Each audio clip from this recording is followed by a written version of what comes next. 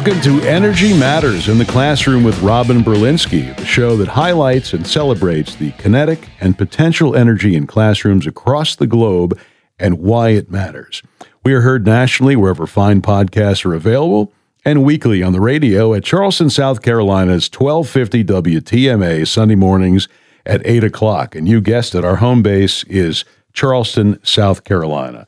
We also invite your questions and comments. You can visit www.thelearningring.com. That's THELEARNINGRING.com, thelearningring.com. And as always, Robin Berlinski, welcome to your show. Thank you. I would like to just to quickly explain, how did you come up with thelearningring.com? Well, the Learning Ring is, it closes the gap. There's a gap sometimes between the classroom and the after-school space. And so 180 cards on a ring, and you close it, and you've closed the gap. And now you've got all those standards in the after-school space. Very cool. So one of the things we're going to be talking about in this podcast is how you like to interact with the audience, and there's a whole thing going on behind the scenes. It's very cool. Explain to them how folks can interact with you. Okay. Interact with me. I would love to engage with listeners more on my Instagram page, which is The Learning Ring, and respond to the different questions and giveaways. We recently gave away a $50 Starbucks gift card to a listener who answered correctly where one of our guests had taught school. So there's lots of fun highlights and stories and giveaways, and we really want to engage with the listeners, so you don't want to miss any of that. And in addition, our Facebook page, The Learning Ring, I'd love listeners to comment there on what state they teach in. We're trying to get followers from all 50 states. So I would love everybody to check in there. And then lastly, the podcast, wherever you listen, if you could share that with your teacher friends, and if you know a teacher with great energy, please refer them to us at robin@thelearningring.com so we can consider them being a guest on a future show. And we've had some great guests we have. And have more on the docket coming up, which is very cool. So speaking of listeners, let's start the festivities with a question from a listener. And I love that. I mean, these are really well thought out questions that we're getting, obviously, from fellow educators like yourself. Here's the question. There are so many theories about how kids learn: scripted versus non-scripted curriculum, phonics versus whole word reading lessons. In your experience, Robin, what is most effective? Wow. Loaded question. So here's my thought on that. If we think about it, if we look around the world right now and in the past, every decade has produced geniuses, inventors, entrepreneurs, artists. They've all impacted our world. I mean, look at what we've done just in the last 30 years. So I believe there are many different teaching methods that produce positive outcomes. Obviously, it's working. Pockets of great schools in different areas producing amazing graduates who move on and do great things. So I just want to start there by saying, everything's working somewhere in different ways. But before I specifically answer that question, I do want to make a disclaimer. Because, this show is really not about telling anyone or showing anyone which teaching methods are the best. I am not the expert for that. My reason for this is to expose the amazing experiences I've seen over 30 years and give you an insight into that so you can, or I can share what I've seen in my 5th and 1st grade classrooms, what I've witnessed working in different learning spaces, both at the Children's Museum and Engaging Creative Minds. So I just want to be, clarifier here. Like, I love the question and I'm grateful they asked it to me, but not super, duper the expert here. Fair enough. Yeah. But I do want to say this. If we go back, 100 and 150 years, let's say, education comes around again, just like fashion, bell bottoms and halter tops. It's going to be new again. And I've seen that, when you look back, let's say Albert Einstein, he had a theory of education based on reasoning and logic. I mean, he believed that education is not about learning facts, but thinking about ideas. And I have this great quote from him that I love. He said, education is what remains after one has forgotten what one learned in school. And it's funny, but it's also very telling. He's all about learning by doing. And then John Dewey, who we learn about, those of us who are teachers, learn a lot about him in college. One of the most prominent American scholars in the first half of the 20th century, was a leading proponent with what is today known as hands-on experiential learning. Like, we're looking at that as like a new great thing. And John Dewey, back at the turn of the century, was doing that. So, we can look at it as a whole, but there are a lot of great things happening. And I'm going to talk more about this, throughout this conversation. We're going to kind of answer this question throughout this whole podcast. But my big takeaway from Dewey is his 4 principles. And for educators who are in school right now, this is going to sound really familiar. Learning by doing, or experiential learning, discussion, interaction, and interdisciplinary learning.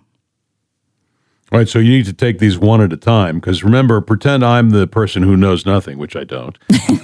I need to be educated on this. Let's take them one at a time. Learning by doing, or experiential learning, if I pronounce that correctly. I think I get it, but tell me in your parlance what that means. So that's the Children's Museum right there. Yes. You dive right in and you experience the learning in a hands-on way. There are manipulatives. There are, field trips. Anywhere where you are learning by doing is that approach.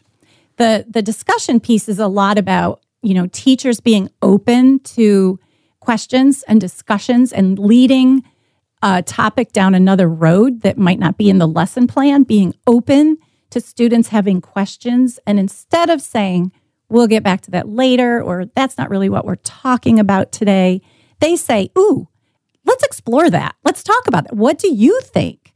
So really having that approach to listening and having that conversation in the classroom. The interactive piece is a lot about what we talk about here in South Carolina. We have something known as the profile of the South Carolina graduate, and collaboration, communication, critical thinking, and creativity are the 4 C's in there. That interactive piece is that, don't we wish as adults we all were better at interactive communication, social skills? That could be a whole other show in and of itself. And then interdisciplinary is really my favorite one. This is where, as a teacher, you take the learning and bring it into all the content areas. So maybe you're learning about the Civil War. Well, you break out a timeline and talk about math, and then you read something to bring in some ELA, and then there's some science that you engage with about the Civil War. So it's all this interdisciplinary teaching that's really impactful. All right, now that you've given us the 4, let me ask if I got this correctly, for example. So the first one, learning by doing, or experiential learning. If we look at a previous show with your friend Dr. Tracy Hunter-Doniger, she talked about the forest schools of Germany. Is that a good example of learning by doing? That's a great example of learning by doing. I mean, that's the ultimate experience of learning by doing. That is not only learning by doing, but you are doing that in an immersive environment. So now it's not only the activity, because it's one thing to do something within a classroom. You still have the 4 walls and the fluorescent lights and the desks.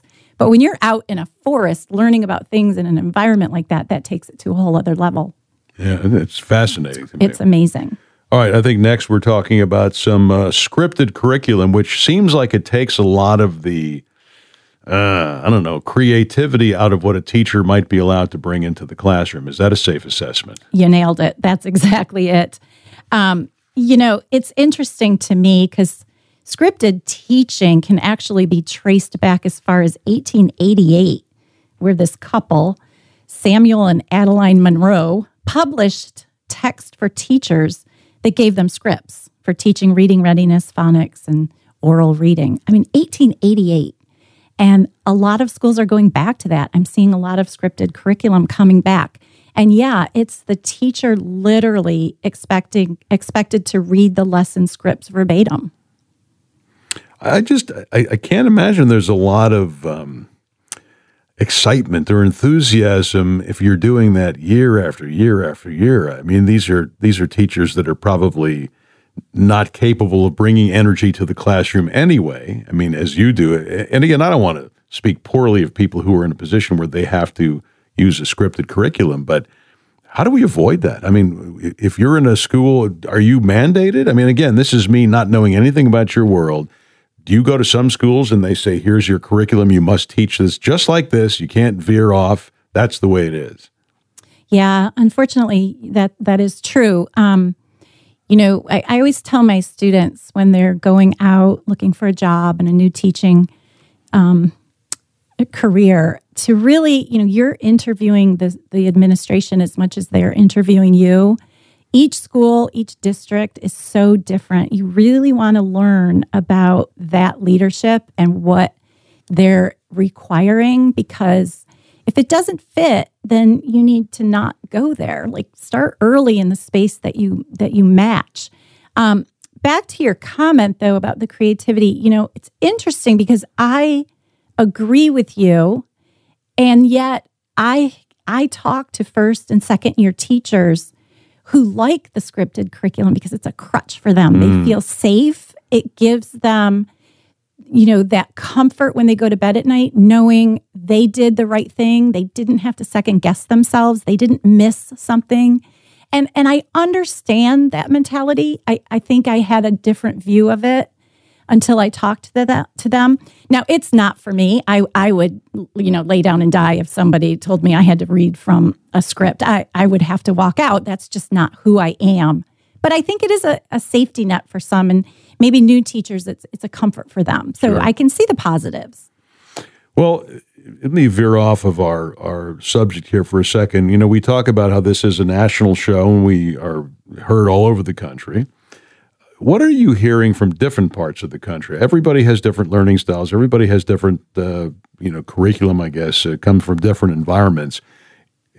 Is the teaching profession really one huge global community, or are there different factions? Tell us what you're hearing out there in the big picture. Yeah, actually, what I see in the conferences I go to, the networks I'm in, it seems to be the same in all the states. There's pockets. There's art schools in all states, and then there's the Title I. There's high poverty. There's the private schools. It seems like there's an ecosystem of education that exists in all states. I learned recently. I was on a panel in Greenville, South Carolina, and I learned something I never knew, and I've not done the research on it, so I'm going to believe that it's true. Hawaii has one superintendent of schools. For the entire state? Yes. I need to research that more. Wow. But that was very interesting to me. So you look at the dynamics in each state and how it's run from, the state education agencies, which is your state Department of Ed, down to the local education agencies, which are the different districts, and then down to the schools. And it's again, a totally different ecosystem, but you see it really in all the states, the different types of teaching. That's fascinating. All right, so also with the states, everybody has different expectations, and this is a confusing one to me. Again, I'm not an educator, but I'm asking it as if I were an audience member. Let's talk about reading. I know there are different levels of comprehension in kids that have seemingly been left behind and have different, abilities to read. Let's talk about this. Where are we as a state and a nation in reading?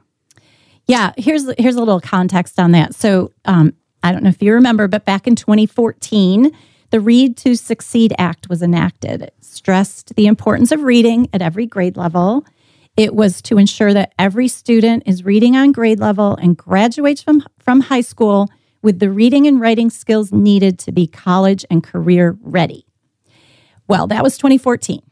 So 5 years later, in 2019, the U.S. Nations Report Card reported that nearly 2 out of every 3 students in grades 4 and 8, so those 2 grade levels, they're tested in 4th grade and 8th grade, nearly 2 out of 3 were not reading at a proficient level. Instead, they were reading at a basic level, or they're functionally illiterate. Do you find that as appalling as I do? I do. And what's the reason? Will you trace back? Is this parents? Is this teachers who don't care? Is the students who just aren't, they're being moved ahead faster than they should? These are questions that I would ask. I hope. Yeah, they're great questions. And, I have a small lens. Again, I'm in South Carolina and occasionally venture out into other states for a week or two. But if I had to say what I think it is, the target keeps moving for these teachers. They get invested in a curriculum. They get invested in a method. They get trained in different techniques. They get excited about a certain, curriculum series, and then it changes the next year.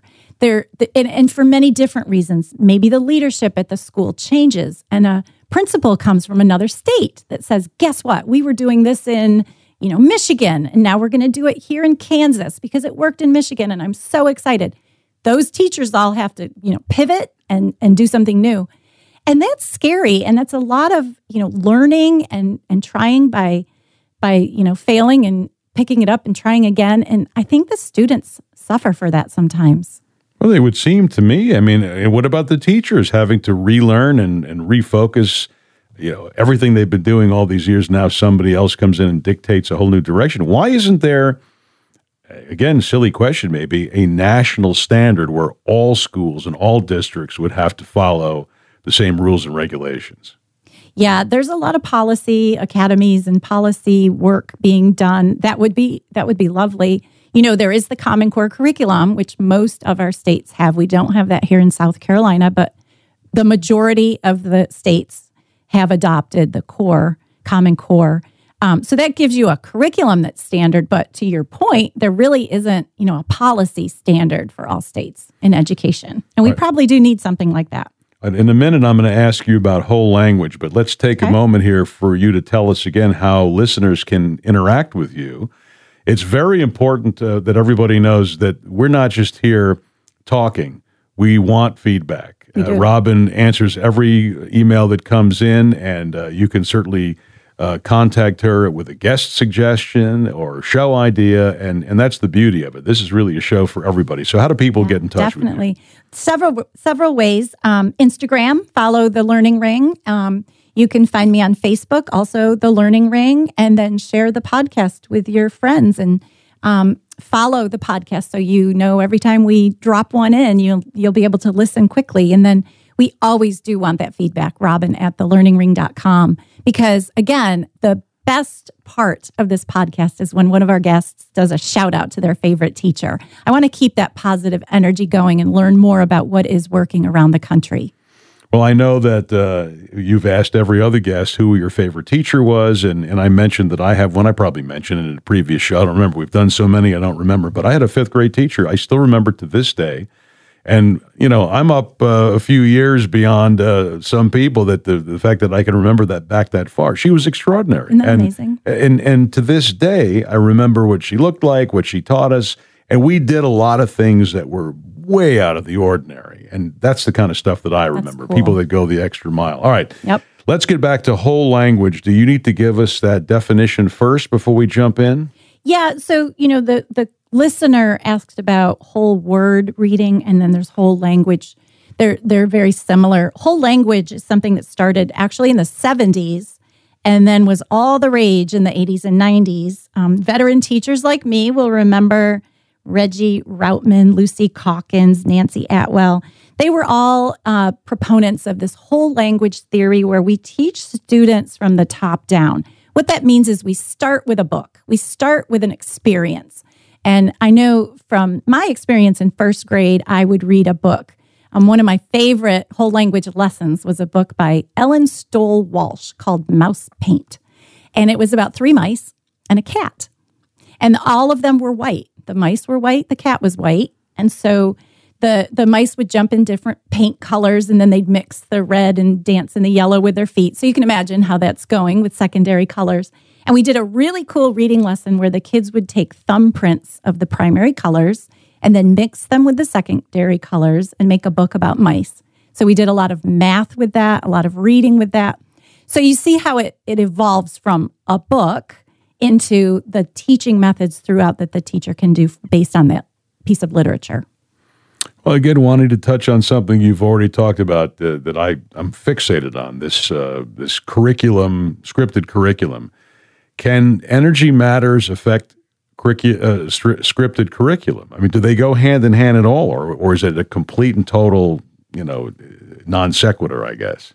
No, I've seen it. I observe my students at the College of Charleston, and I've seen scripted and non-scripted, and the energy from a teacher comes through either one. It's how the presentation, your inflection, your tone, your facial expressions, your excitement. Yeah, you can read a script and be monotone, and you can read a script and be engaged and exciting. So it's really, the teacher can bring a lot to either. I think it would be a good time for you we can touch on some of our previous guests who brought a level of energy. And I encourage you, if you're hearing us for the first time, go back and listen to these other podcasts.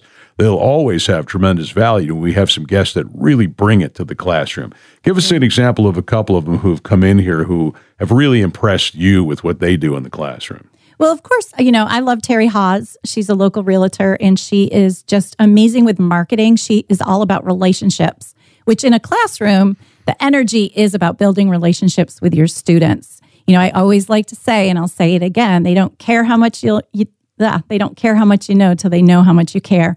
And Terry exudes that. She cares about all her customers. I bought a house 11 years ago, and I still get mailings from her that are just keeping that relationship alive. Her energy is infectious.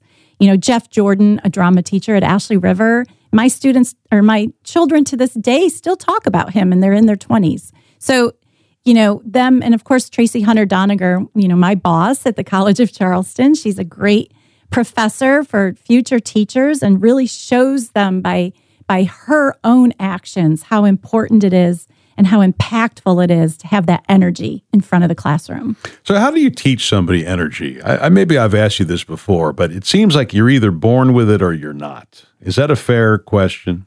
It's fair. Or statement? I do think it's fair, but I will tell you, I've worked in a lot of school districts where the energy was pretty low, if even existent. And when you go into those districts and you're chatting around a table and you're asking them questions about their students and what they love about their school district and what they're most proud of this past school year, and really getting them to look deep inside themselves for some nugget of amazingness, they light up. The energy comes out when they start reflecting on why they became a teacher in the first place, what the potential is for those students, and how they can impact that. The energy comes out when you really have a reason for doing so. And I will say, it's tough to teach, but it's easy to show. So really, this is a message to the administrators. If an administrator is, on board, they can empower these teachers to bring that maybe hidden creativity out, and that's when we see change, and that's when we experience a big difference. Absolutely. Administrators' leadership, it starts there, definitely. Here's a question out of left field. It seems like the whole country is going through a big teacher shortage right now. Why is it so hard to attract teachers to the profession? Well, we don't pay them enough, number one. A lot of the teachers I know have second and third jobs. They cannot be the primary breadwinner in a family. Not that anyone goes into teaching for the money. I'm not saying that at all. But you have to make a living. You have to make a living wage. You have to be able to pay a mortgage and have a car payment. I think that's a big deal.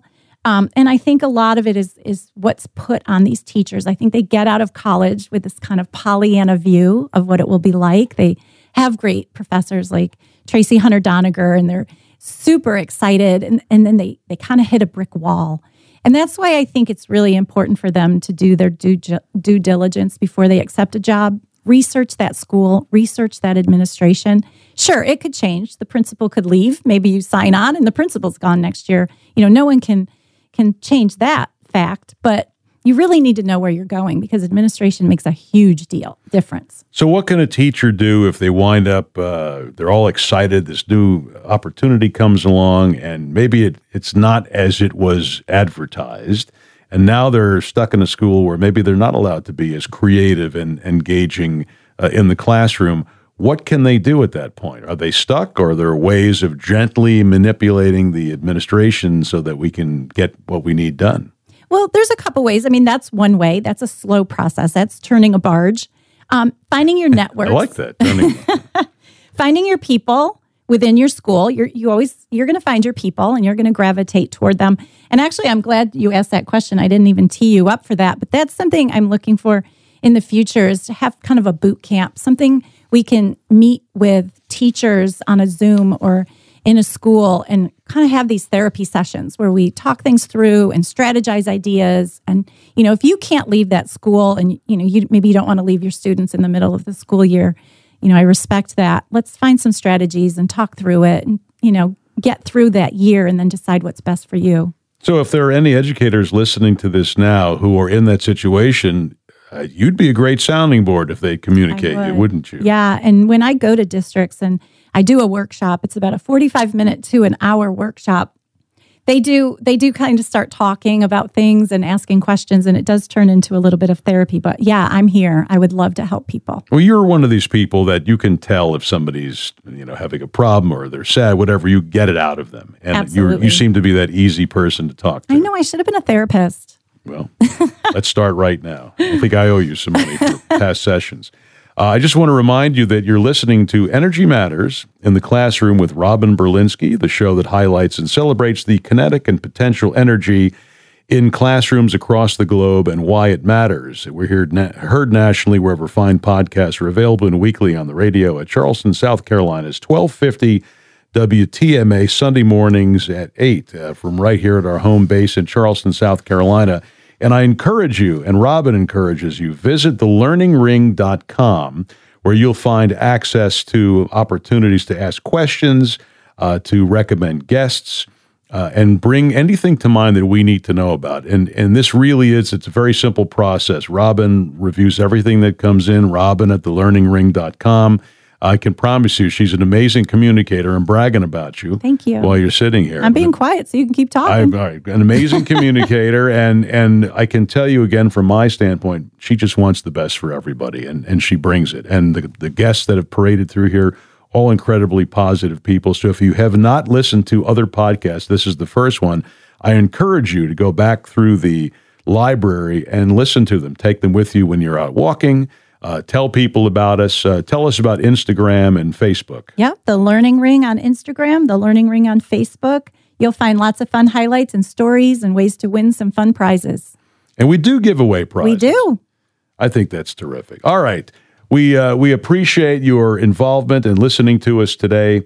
Robin, I know you and I both get such a kick out of this program, and you folks at home, thanks for listening. Thanks for making us so popular. We'll see you next time on Energy Matters in the Classroom with Robin Berlinski.